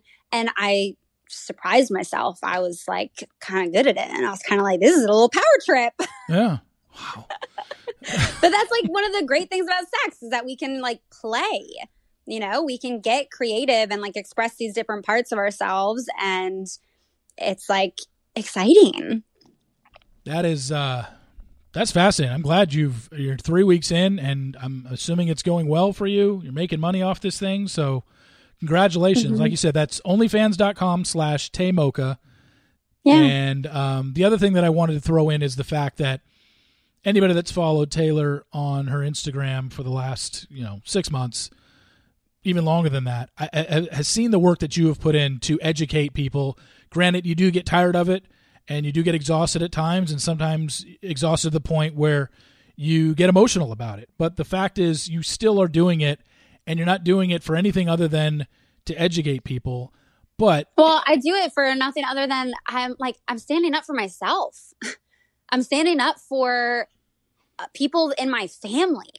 I'm standing up for my friends. I'm standing up for people who deserve to be stood up for. And I think you're doing that all while educating people, but you're also doing it for free. Like, nobody's asking you to do this. You're not making any money, and that's why you're like, look, it'd be nice to be acknowledged for this. So anybody that is interested in just sending you a tip that doesn't want to go through the OnlyFans route, you can still tip or give support to Taylor by going to your Venmo, which is at Taymocha as well, correct? Mm-hmm. Okay. Yeah.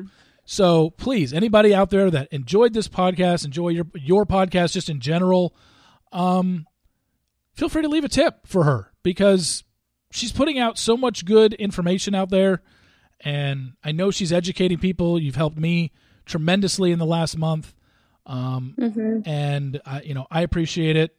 And again, this was a really good conversation. It's very similar to conversations we've had in the last couple of weeks, but I'm glad other people got to listen in on us.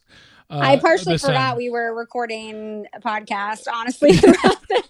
And then, like, after I was saying shit, I was like, "Oh yeah, wait, fuck, this is fucked up." We're still recording here, but yeah. So Taylor, thanks again so much for doing this. I was on your podcast last week. We talked about some things. This was all before, I believe it was before Rachel's. Yeah. And it was before, this was actually before Chris even spoke to Rachel Lindsay. So, because your podcast came out like last Wednesday. So, but there's some stuff in there that you and I talk about that we didn't even talk about on this podcast. So if you want to listen, go check that out as well. But, thank you so much, for coming on, and, I will link to everything, and thanks, for helping me. And, I know you're helping a lot of viewers as well. So, we will certainly be in touch. And Taylor, thanks again so much. Yeah, thank you. You got it. We'll be in touch. All right, bye. Bye. Well, thank you to Taylor so much for that. Just unbelievable. If you have not followed her Instagram, please do. And you know what? Go over to her Venmo and tip her, whether it's a couple bucks, $5, $10. It all helps, because she's doing this just like Ashley does as well. And they're just doing it. You don't make any money off Instagram unless it's an ad that's specifically saying, like, ad. When she's retweeting stuff or reposting stuff on Instagram or putting out links to articles that you should be reading, she's just doing it to educate people and doing it to help. And like she said, sticking up for her friends and family. So if you can donate, please do. It's at Taymocha on Venmo. Like I said, her OnlyFans, for guys that are interested, her OnlyFans is onlyfans.com/Taymocha. And then she's Taymocha on Instagram and Twitter as well. So thanks again to Taylor. That was an excellent conversation, and I really hope a lot of you don't roll your eyes and like, oh, God, Taylor talking about racism and whiteness and all this stuff. Like, if you actually listen to what she says, there's really not a lot that you can dispute there because she knows what she's talking about. And I hope you really open up your minds and listen. So thanks again to Taylor. Thank you all for listening. Please rate, subscribe, and review in Apple Podcasts. We'll be back next week. As I said, there was no Temptation Island contestant this week, but I think we're going to double up next week. We're going to have both people and one of the couples on next week for their podcast. Don't know which couple yet, but I hope you watched the premiere. Temptation Island is every Tuesday night on the USA Network, 10/9 Central. We got introduced to the couples last night. You've got Kendall and Erica. You've got Julian and Christian. You've got Corey and Erica. And you've got Thomas and Chelsea. They met the singles. The dates start next week, and we'll see how this goes. But one of those couples is going to be on the podcast next week. Just don't know which one quite yet. So thank you all for tuning into this podcast. For Taylor Nolan, I am Reality Steve, and we will talk to you next week. See ya!